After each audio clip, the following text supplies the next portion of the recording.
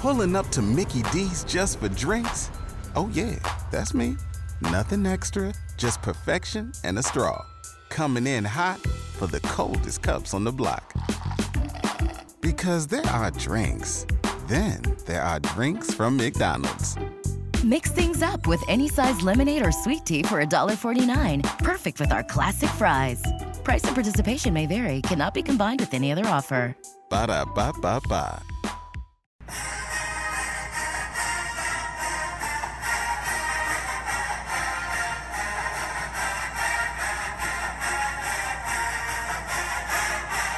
You are listening to the Testudo Times Podcast Network.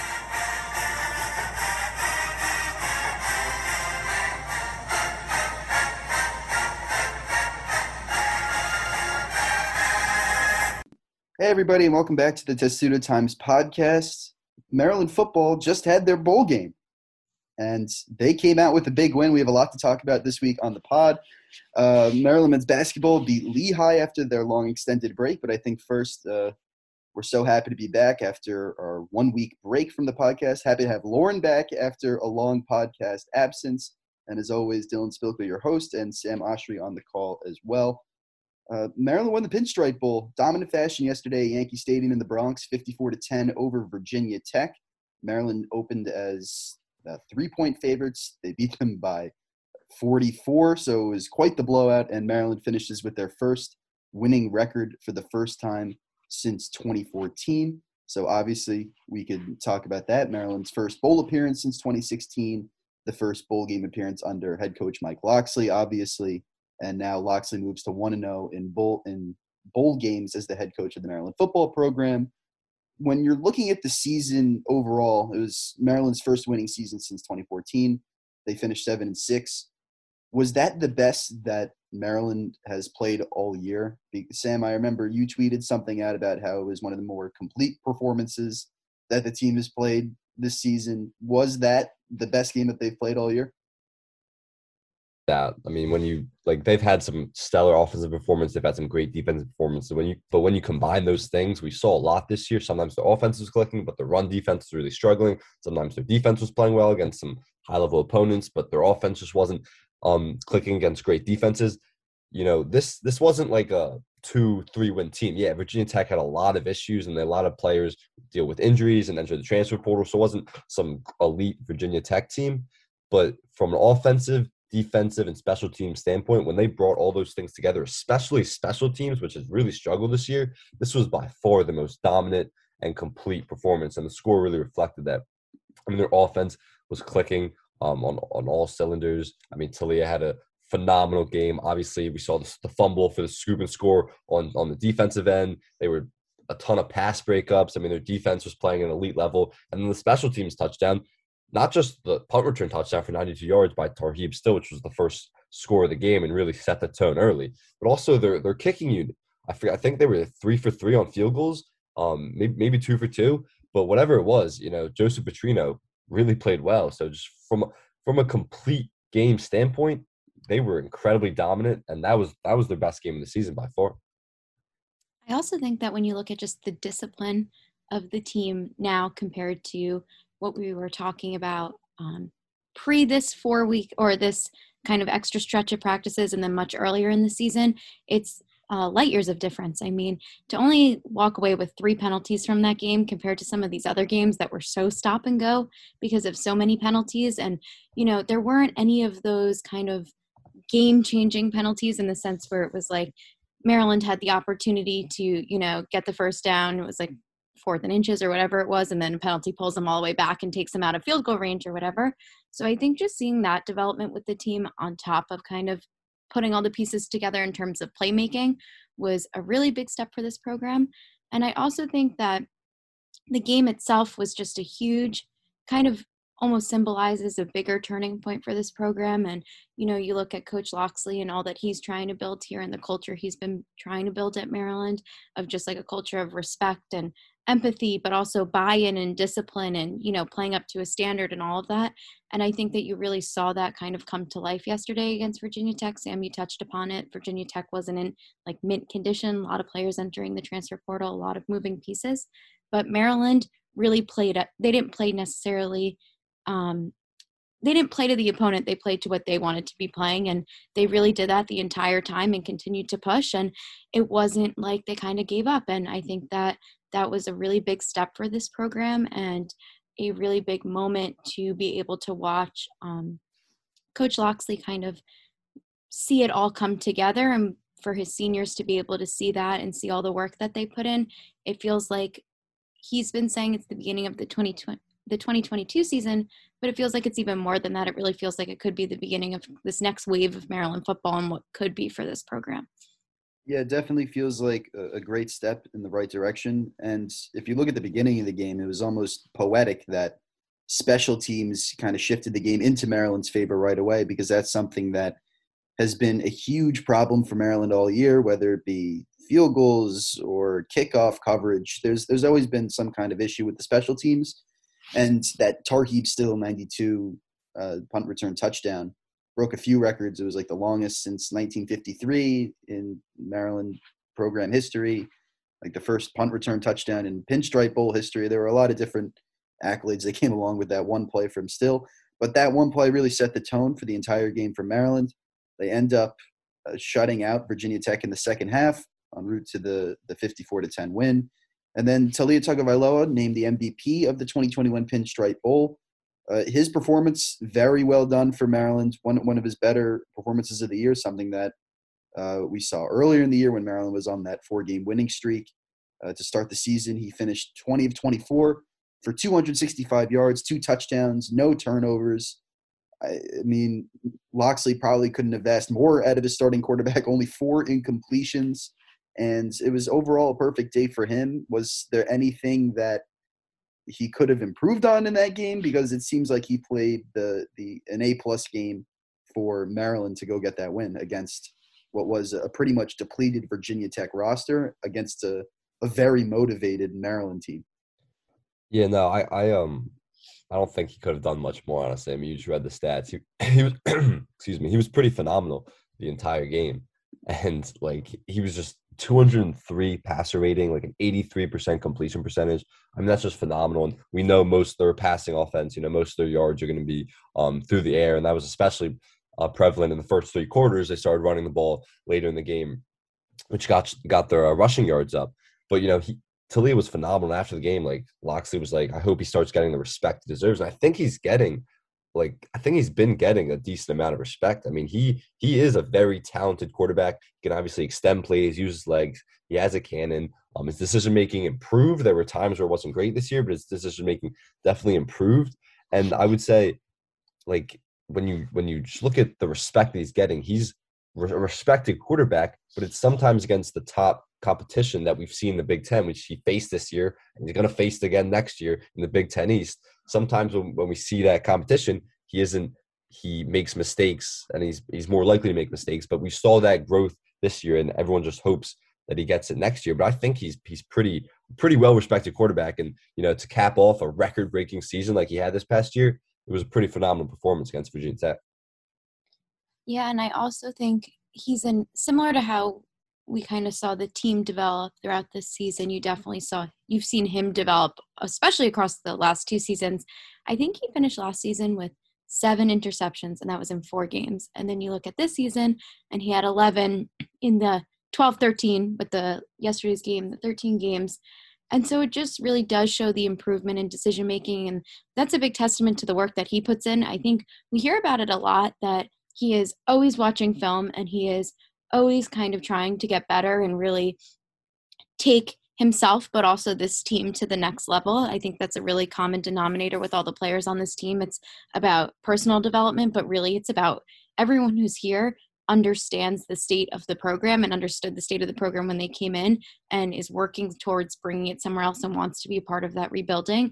And Talia definitely played a humongous role in that. I think that yesterday's performance was really just a testament to the hard work that he's been putting in and kind of really came together. I don't think it was an unusual performance for him. We've seen performances like that from him throughout the season, but to be able to see it kind of in the moment where there is more, not quite pressure put on him, but a little bit of pressure put on and all of that, and really see him come out and be able to elevate Maryland to this kind of, a bowl winning team for the first time in a long time, really just shows that, yeah, I agree. I don't necessarily think he's underrated per se. I think he does get a decent amount of respect, but I think this game will most definitely give him an extra notch of that respect and gives him extra momentum going into 2022. I mean, it's not like fans or analysts or whoever's following along is going to be left with a sour taste in their mouth when it comes to him being quarterback at Maryland. He really left it all on the field, and that was in about 3 quarters that he put up those stats. So to be able to do that and really improve as both a player, and it's clear that he's a leader for this team every time that he's completing a touchdown pass or, making a big play, and it's somebody else who's, on the other side of that, he's going right over to them, big hugs and celebrations, and kind of just like shows exactly the kind of leader that he is, where he talks about how there are a lot of players who lead by example, and it seems that he does as well. He really, both in the stats category, but also in just like the motivational category as well. And I think we continue to see that disparity between how Tagovailoa plays between some of like the weaker defenses that he faces, between the stronger teams that he played, and he completely took advantage of it. And it was just a day full of big hugs and celebration. A big reason for that was Daryl Jones's performance. He ended with 4 catches for a team high, or I think a game high, 111 yards, 2 touchdowns. He had that 70-yard touchdown and a 32-yard touchdown. Both were the first touchdowns of his collegiate career after 4 years, I believe. So a really feel-good story out of Daryl Jones's day, and you could just tell in the celebrations how good it felt for him to get on the scoreboard and to help Maryland in the biggest game of his career. Was he more deserving than Tagovailoa for MVP? Because you can make an argument that, I mean, his 2 touchdowns kind of just put the game out of reach. I think his 70-yard touchdown made it 14-3, and then his other touchdown was in the 3rd quarter and just put the game away even further. But 4 catches for 111 yards and the only 2 touchdowns that Maryland threw for, I mean, that's a pretty good day. Was there any chance of him ever stealing the MVP from Tagovailoa? I mean, probably not, just because, the most valuable player is usually the quarterback, because the quarterback is the most valuable position on the field, and Talia was phenomenal. Maybe if Talia struggled a little bit and Daryl Jones kind of bailed him out, then that would maybe be the case. But, he was phenomenal. And that 170-yard catch, I mean, that was a perfectly placed ball. Like, that was just a beautiful throw by Talia right in Daryl Jones' hand, and obviously for the score there. But, what a way to be sent off as a senior in probably your last game. 4 catches, like you said, for 111 yards and 2 touchdowns. I mean, he was phenomenal. He was that playmaker. And Rakim Jarrett was great too, 6 catches for 66 yards. 6 catches for 60 yards. That was a phenomenal performance for him too. Not phenomenal, but just steady and solid, like we want to see all year. And we hope, and everyone, all Maryland fans hope, that he can continue to build on that next year. But yeah, Daryl Jones was great. Brian Cobb's even. It's kind of like just a fairy tale ending for their careers. Just the fact that Brian Cobbs is a senior too, one of the leaders on the team, maybe the most respected guy in that locker room. 4 catches, 62 yards. When he hadn't been very productive and hadn't got a lot of time this year, really. So, I mean, I don't think you could give the MVP to Daryl Jones just because how great Talia was. But, I mean, it was just a great performance from the entire receiving corps. And people keep saying this is like wide receiver you over at Maryland. I think you're going to see that next year with maybe their most loaded wide receiver room ever, and maybe one of the most loaded in the entire country. But even when they have guys down and they need to rely on some guys who weren't playing a lot earlier in the year and not their top performers and not their top playmakers, they still get it done because that receiver room is really just incredible. Yeah, I mean, you touched upon it. The depth that they had this year at the receiver position was all that we kind of were a big focal point at the beginning of the season because, I mean, it seems like it was forever ago at this point, but on top of having these players who made a big impact yesterday, you also had, Dante Demas playing, and you had Jayshon Jones playing, and Carlos Carrier was playing a little bit. He didn't travel with the team yesterday, and you had Marcus Fleming making big plays as well. So kind of all of these different receivers who have kind of had different moments to shine this season for different reasons, whatever that was. But a common denominator here is that everyone kind of stepped up when it was time to step up. And some of the players were talking about it yesterday after the game, and Loxley touched upon it as well. But it was everyone was kind of waiting for Darryl Jones to have a game like this. Everybody knew he could do it. And, maybe it was 4 years in the making, but you said it perfectly that it is kind of a storybook ending for him. And it's a great way for him to cap off his career. And, maybe like the kind of thing with this is that, again, it just shows the potential for what there is in the future, knowing that Dante Demas is coming back and knowing that Rakim Jarrett is coming back and the potential for some of these other guys to maybe come back, plus all of the incoming, whether that's recruits or through the transfer portal who are coming in at that wide receiver position. Talia is really kind of reloading that receiver room and should be surrounded with people who are really going to be able to continue to allow him to have games like this. So Maryland's going to have an extremely loaded wide receiver group next year, and that's even building on an already solid wide receiver group that they had this year. Dante Demas announced his return to the program, and then soon after, Jacob Copeland, who led the University of Florida in receiving yards this year, he's transferring to the program as well. And then you add in the return of Rakim Jarrett, you add in Shalik Knotts, who committed to the program. I mean, it's just so much help for Tagovailoa. And then you add in that Tagovailoa is returning. And obviously Maryland hasn't had a very steady quarterback presence over the last few years. And now you have a returner that just threw for 26 passing touchdowns this season, which tied a program record. Just a lot of now stability, I think, is a great way to put it. You start with the progression, and now Maryland is going to look for that stability in the next year after already going to a bowl game. What are the expectations going to be for this wide receiver group? Can they be the best in the Big Ten, especially with Tagovailoa coming back for a full season? Because it just seems that there are so many weapons in this group. And then you add in a guy like Corey Dyches, who's going to step in behind a departing Chigoziem Okonkwo, who's going to go for the 2022 NFL draft.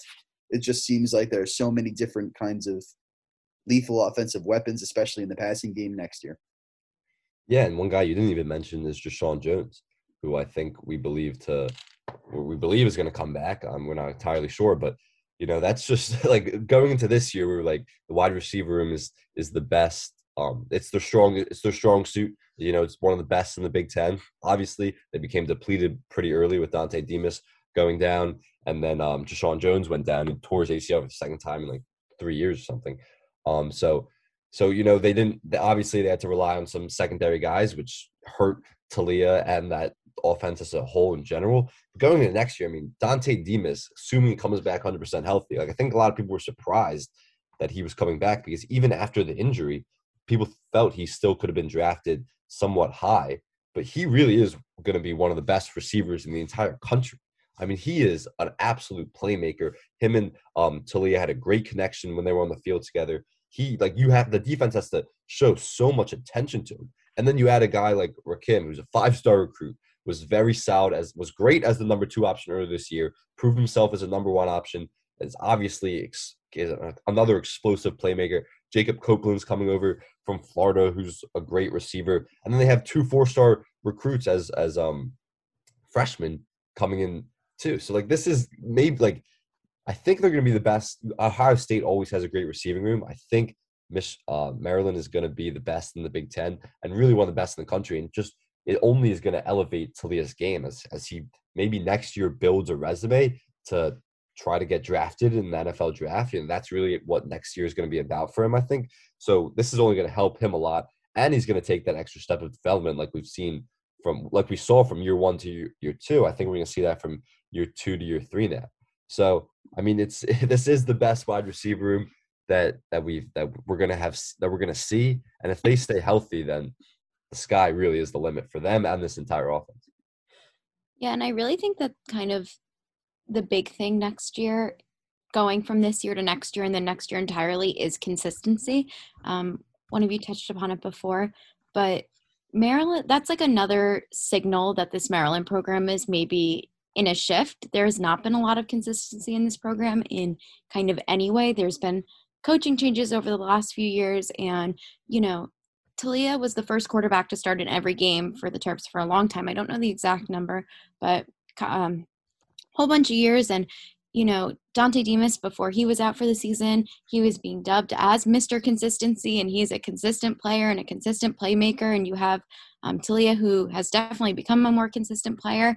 And Rakim is relatively consistent. So when you look at this wide receiver room, but also the wide receiver to quarterback connection that Talia has with all of them, and he really does, it seems, at least from where we look in, that he does really work hard to create these kind of relationships with his players. Every time that somebody else stepped up, we were hearing that week that, him and Talia had a great relationship, whoever that was, whether it was Chig or Jay Jones after Dante Demas went down, or Rakim, whatever the case is.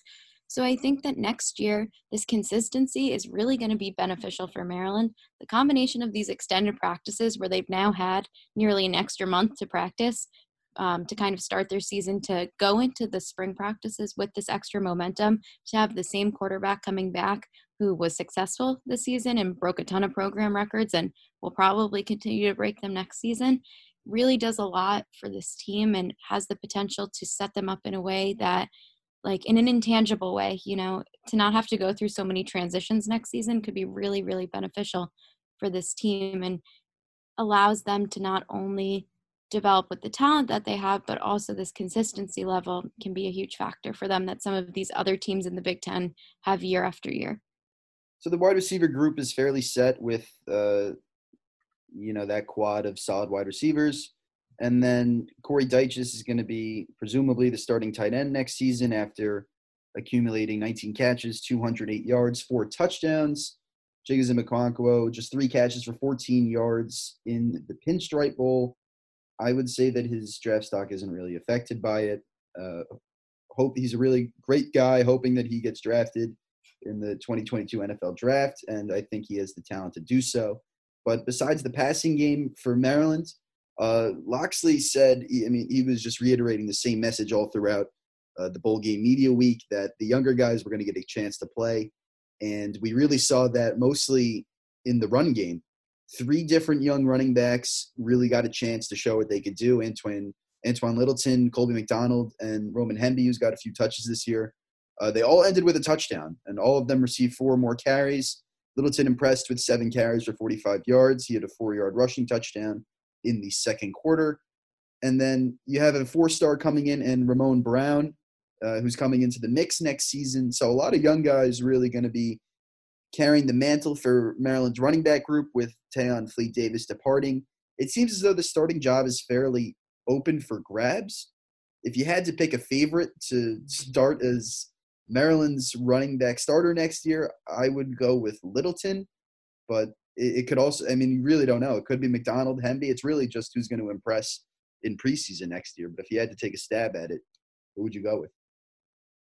Yeah, I think it's going to be by committee. I think coming into this year wasn't really decided. Tayon Fleet Davis kind of was the veteran in the room, and he ended up taking the brunt of that load. But I think it's going to be kind of by committee. I think McDonald's going to get a lot of rushes. I think Roman Hemby has a ton of potential. Littleton, we saw him very rarely this season, but we saw him in that bowl game after he was one of the young guys that Loxley was referring to that got a lot of good reps in during all those practices from that last game of the regular season until that bowl game. So it could be him. They have a 4-star back coming in too. I think it's going to be by committee, and they're really it's going to be a wait and see approach. Who kind of shines in the spring and then in the preseason next year. But they have a few options to work with, and again, it's going to be a pass heavy offense. But if you have that solid running game, it really can open up that pass offense and make Talia's job a lot easier. And I think their offensive line is going to be much improved. A lot of those guys are going to be coming back. They were solid this year. They weren't great, but they lacked depth. And I think that's something that Loxley recruited very well, was that offensive line depth. So I think you're going to see an improvement in that area too, which is only going to help this running game moving forward as well.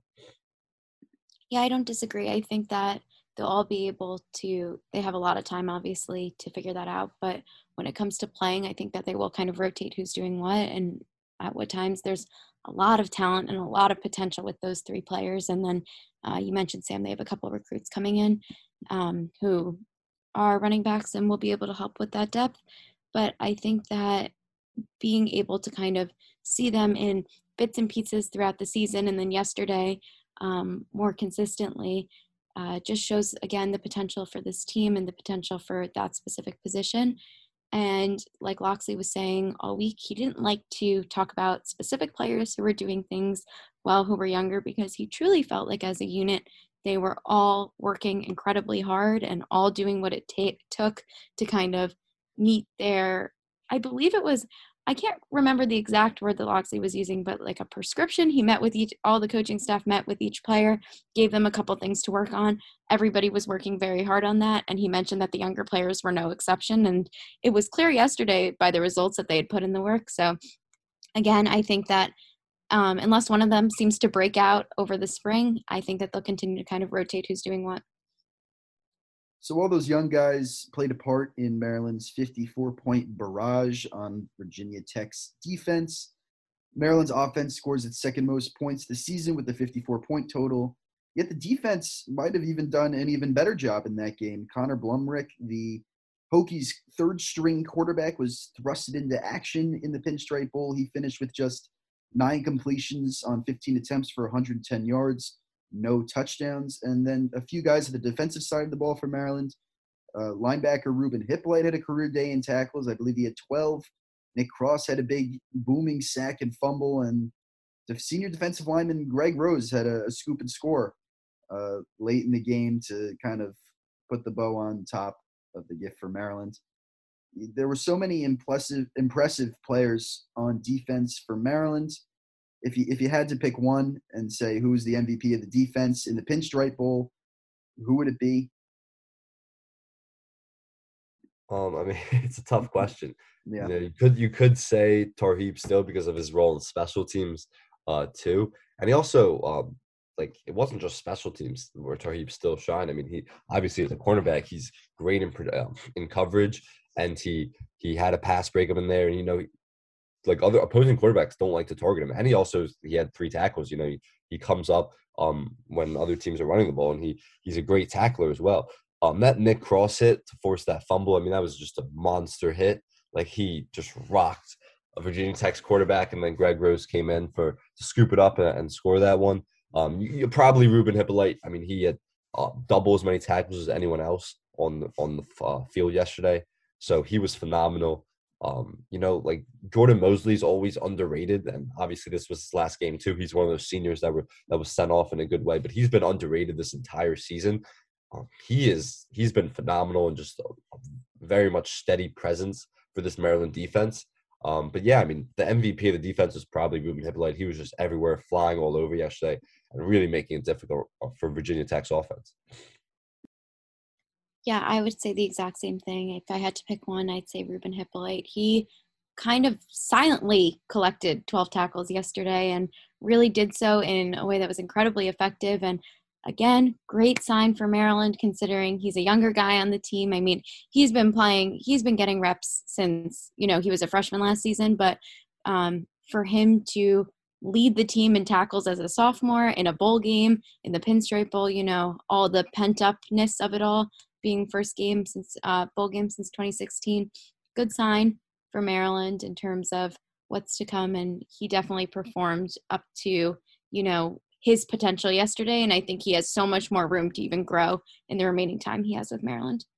And Hippolyte's performance helped Maryland hold Virginia Tech to just 6 of 18 on third down, which is pretty good mark for Maryland's defense. Only 3 total penalties. There was 1 defensive pass interference earlier in the game, but besides that, not really much to note of. So a really solid defensive performance, especially in the second half.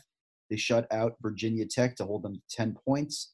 I think the second lowest amount that they've held an opponent to this season, because that 62-0 shutout over Howard kind of outweighs all other numbers. So after finishing 7-6, I think it's safe to say that Mike Loxley has this program headed in a really good direction. I think the expectations for next season are definitely going to increase a little from what they were coming into this season, because at the beginning of this season, I think the baseline level of success was just getting that 6th win, and it didn't really matter what happened in the bowl game. It was just the fact that Maryland would be playing in a bowl game, and that would be seen as the success for the for the full season. So Maryland's definitely going to be coming in with a not a retooled, but kind of a renewed roster with an influx of talent next season. So they'll definitely be a program to look out for. Thank you guys for following along with our football coverage this year. And this is the last time that we'll be talking about Maryland football until they either get some more players or make some signings, So we'll see. We'll see what happens with the program. You never know who's going to transfer out with how the college football world is going these days. But Maryland football ends this 2021 season at 7-6. And now we can shift our full focus onto Maryland men's basketball. And Maryland is on a 2-game winning streak after beating Lehigh 76-55 at home.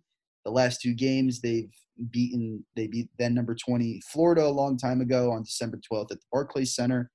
And now interim head coach Danny Manning is 2-1 since taking over from former head coach Mark Turgeon. Maryland is 7-4 on the season. And one of the biggest storylines to talk about heading into tonight's matchup against Brown, as Maryland looks for its 6th win at home, is Fats Russell, because Fats Russell went down in that 21-point victory over Lehigh just 2 nights ago. Today it was reported by John Rothstein that he was a game-time decision this morning, and he's probably going to be a game-time decision leading up to the game. Do we think he's going to play, and what's going to happen to this team if he's out? I really can't project if he's going to play just because, I don't think it's a very serious injury. I can say that. He banged knees and it was contact injury. That's better than non-contact with your knee usually. And if he's a game-time decision, that means that it's not something serious probably when they're going to take it day by day. I just don't think it's particularly smart for him to play today. It was literally just Tuesday. Today's Thursday, and the game was on Tuesday when the injury happened. I had to check for a second because usually we record on Wednesdays. But so I don't think it's something very serious if he's a game-time decision. But I just don't think it's very smart for him to play. I'm not sure if he's going to end up playing. Just take that extra rest and going into Big Ten play, and they're not going to play again until January 3rd and get that extra treatment. It was interesting that his teammates said, he had some knee injuries in the practices leading up to that game. So that could be something to keep an eye on the rest of the season, just how his knee is holding up. But it's hard to say if he's going to play or not. If he's not going to play, it is a serious loss. I mean, they do have other guys who can initiate the offense, but they don't bring what Fats brings in transition from passing standpoint. He can score when he needs to. Obviously, he's their point guard. I mean, they have like Eric Ayala who can initiate the offense, but he's way better off the ball, and he's starting to come into his own these last couple games, playing off the ball in a real shooting guard role. But also Hakeem Hart has played point guard last year even, and so he can initiate the offense. So they're not going to have a problem against Brown. You don't think? We don't really know, but I wouldn't think would have a problem against Brown if Fats isn't there. Moving forward, it would be a big loss if this is a lingering issue. Yeah, I don't disagree, but I think that with the timing being so close to when they're supposed to have a very, very challenging schedule ahead. I mean, if you look at especially those first few games that they're playing in the Big Ten, I mean, it is going to be more physical than what they've been dealing with and just incredibly challenging in terms of the talent caliber. Not that the teams they're playing now don't have talent, but it's a different level of everything in Big Ten play. I think if he doesn't play tonight, it makes sense. And I don't think again, I don't know, but I don't think it would necessarily be too much cause for concern considering it was that knee-to-knee contact and not necessarily a non-contact injury. And like you said, Sam, the other players had touched upon when they were talking about the injury that he had been dealing with some stuff with his knees recently, so that they weren't necessarily surprised that maybe, he was kind of dealing with being hurt a little bit from that knee-to-knee contact. But I think if he doesn't play tonight, it will some of the other players will see if kind of they have the same kind of the same mentality. I mean, not to draw a comparison to the football team, but the football team had, the injuries and players kind of step up and fill those voids, and we haven't had to see that yet with men's basketball. So if that's the case, maybe we'll see guys like Hakeem Hart step into a different role, Ian Martinez take on a different role, whatever that may be.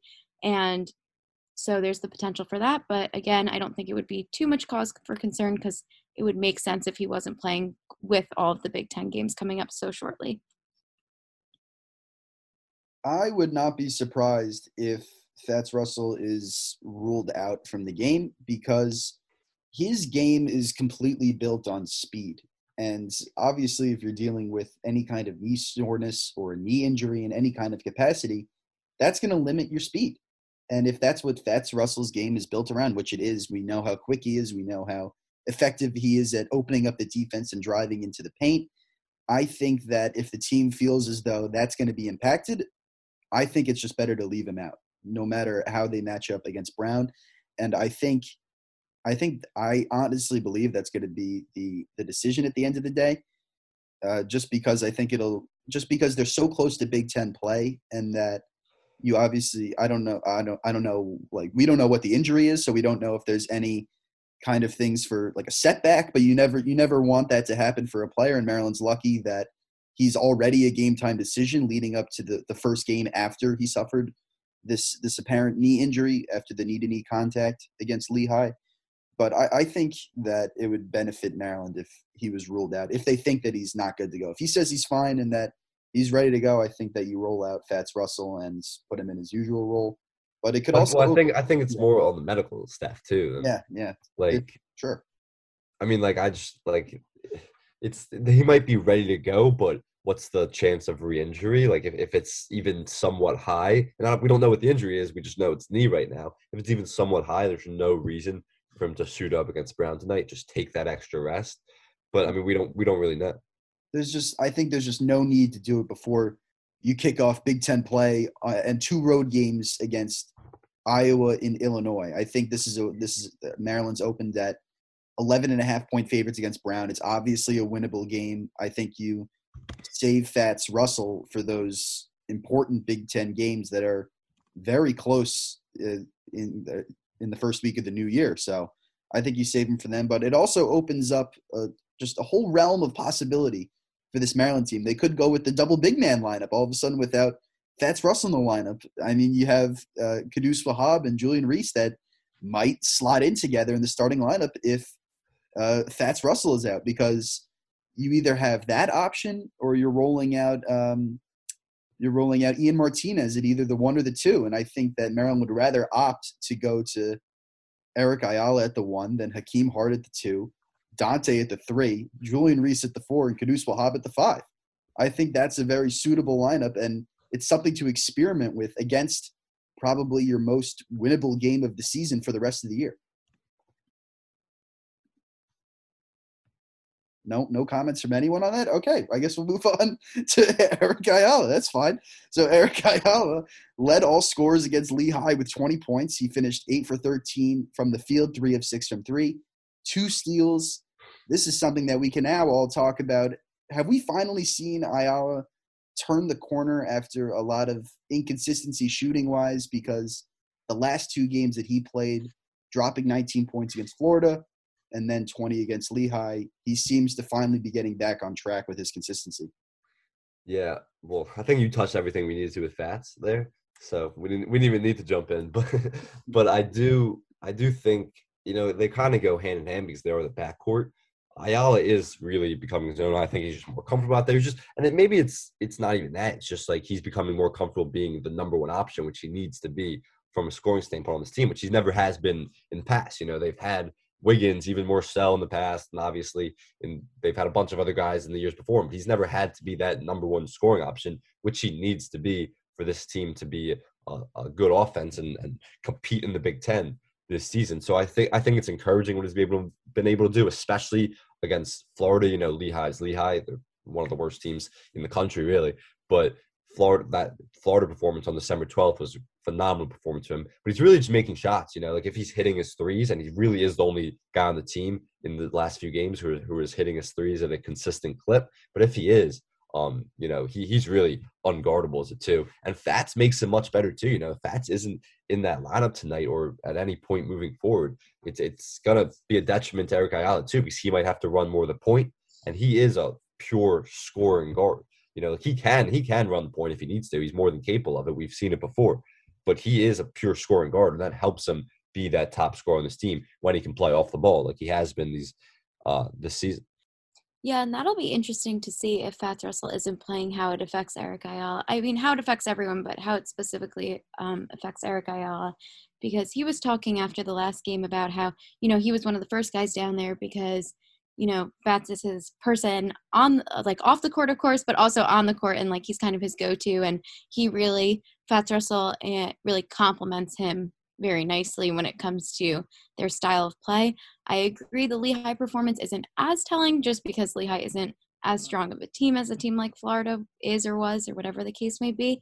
I think tonight, if he has another consistent performance against Brown, which poses a little bit more of a challenge, again, completely different league than the Big Ten, could kind of show that level of consistency that he has. And, that's really powerful for him to have that momentum going into Big Ten play, especially if Fats Russell isn't playing. If he's able to do that without him and kind of readjust quickly on the fly, it'll be really telling that he has turned that corner. I think definitely has started to, if not has already turned it. Yeah, he'll have another opportunity tonight against Brown to build off his 39 points that he's accumulated over the last 2 games. And another Terp that has really excelled recently, Hakeem Hart, on both ends of the floor, 10 points, 5 steals, 5 rebounds against Lehigh. He had just 5 shot attempts in 26 minutes on the floor. Is he starting to really fit into that role that everybody expected him to fit into? Because we never really considered him to be a top 3 scorer on this roster at any point, and I still don't believe that he is, but he's definitely one of the more well-rounded and complete players on this team, and he's really shown that his difference making on the defensive end is really just changing Maryland's complexion as a whole, because he's been really good on defense. I mean, 5 steals, that's not an easy thing to do in Division I college basketball. So Hakeem Hart, is he starting to really fill into that role that everyone expected him to?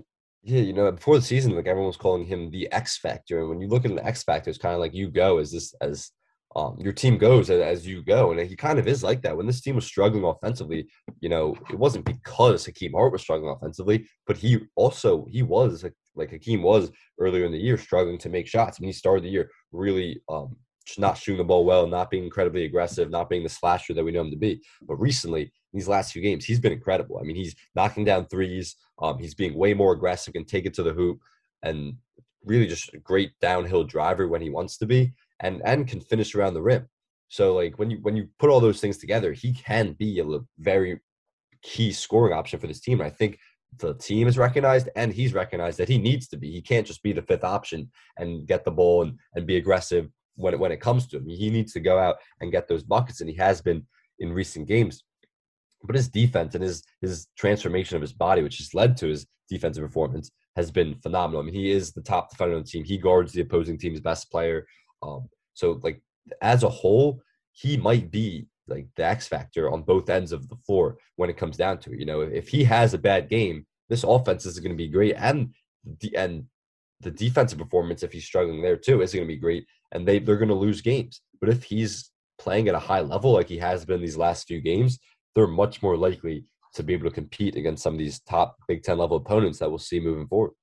And you're right. When he's not playing well, Maryland's not doing well. I think in games this season, I was looking at this after the last game, but in games this season where he's had multiple steals, so 2 or more steals, Maryland's won. And so when he is having, no steals, 1 steal, whatever the case may be, slower games, Maryland isn't able to necessarily get the job done. Again, maybe those are correlated, maybe they're not, but ultimately when Hakeem Hart is playing well and, not only on the defensive end, but also shooting the ball relatively well, then it does a lot for this Maryland team, a team that, we touched upon this a few weeks ago, but Maryland didn't necessarily need him to be like the big shooter on the team. They have all these other guys who can kind of, when you look at the starting lineup that they've been putting out, with Fats Russell, Eric Ayala, Q, and Dante, you kind of look at this rounded lineup of scorers who are relatively more expected to be some of the stronger shooters, and maybe for Hakeem to be the 5th option out of that rotation.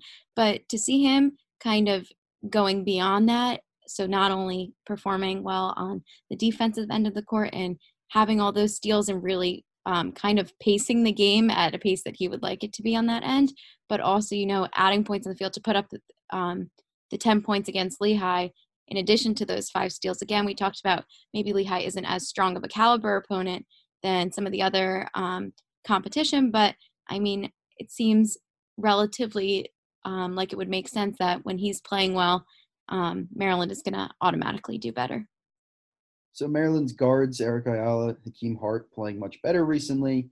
And Fats Russell, hopefully he's good to go for tonight. And then looking at the front court, Julian Reese and Kudus Wahab each scored double digits in points against Lehigh. Wahab ended 5 of 6, Julian Reese 3 of 8. He also hit his second three-pointer of the year from the top of the key. So it was a near split in minutes between the two players. Julian Reese ended with 21. Wahab ended with 19. I think we've already, beaten down on this topic that they're probably just going to make it a situational lineup throughout the rest of the season. It's really going to depend on the matchups when you look at the minutes between both players. So I think we can just go right into our score predictions for tonight's game. Maryland and Brown. Yes, it's everybody's favorite segment. So Maryland and Brown, as Maryland is looking to improve to 8-4 in the season. Brown is certainly not a washover. They're 8-6 near the top of the Ivy. They just got walloped by Syracuse. They're on a 2-game losing streak. Maryland's on a 2-game winning streak. What are we thinking what the score is going to be? The spread is around 11.5 points. It's tough to know when we don't know when Fats is playing. I think that's they've really struggled to come out fast this season. I don't think you're going to see that being any different tonight. Like you could say it was against Lehigh. Maybe it was because they had a long layoff. They didn't know they were going to be playing that opponent until 2 days before. But I think it's been a thing all season where they've really struggled to come out with a lot of intensity and that energy that they brought in the second half when they turned that thing around. So I think you're going to see that same thing tonight, especially if Fats isn't playing, which we don't know yet. I'm going to say 70-59 is my score prediction. I think that Syracuse game that Brown recently had feels like maybe it could be an outlier. I mean, I'm not really sure. When I was kind of looking into the games that they had, they seem to, like you said, they're not necessarily a pushover. They do struggle to win closer games, though. And I think if, Maryland might have the edge there if the game is kind of a little bit tighter. I think that the score is going to be 76-63 Maryland. Yeah, I like the way that Maryland was shooting against Lehigh. I think that's one of the big key points against this Brown team. And I was watching that Brown-Syracuse game, and Syracuse opted to go a lot of zone defense. I would expect Maryland to stick to man. I think they're a good man-to-man defensive team.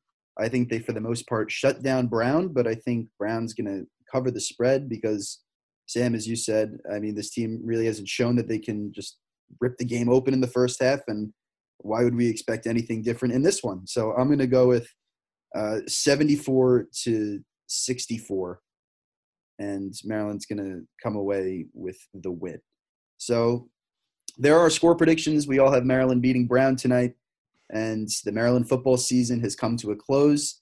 So that'll do it for this week's edition of the Testudo Times Podcast. We will be back next week for another episode of the Testudo Times Podcast.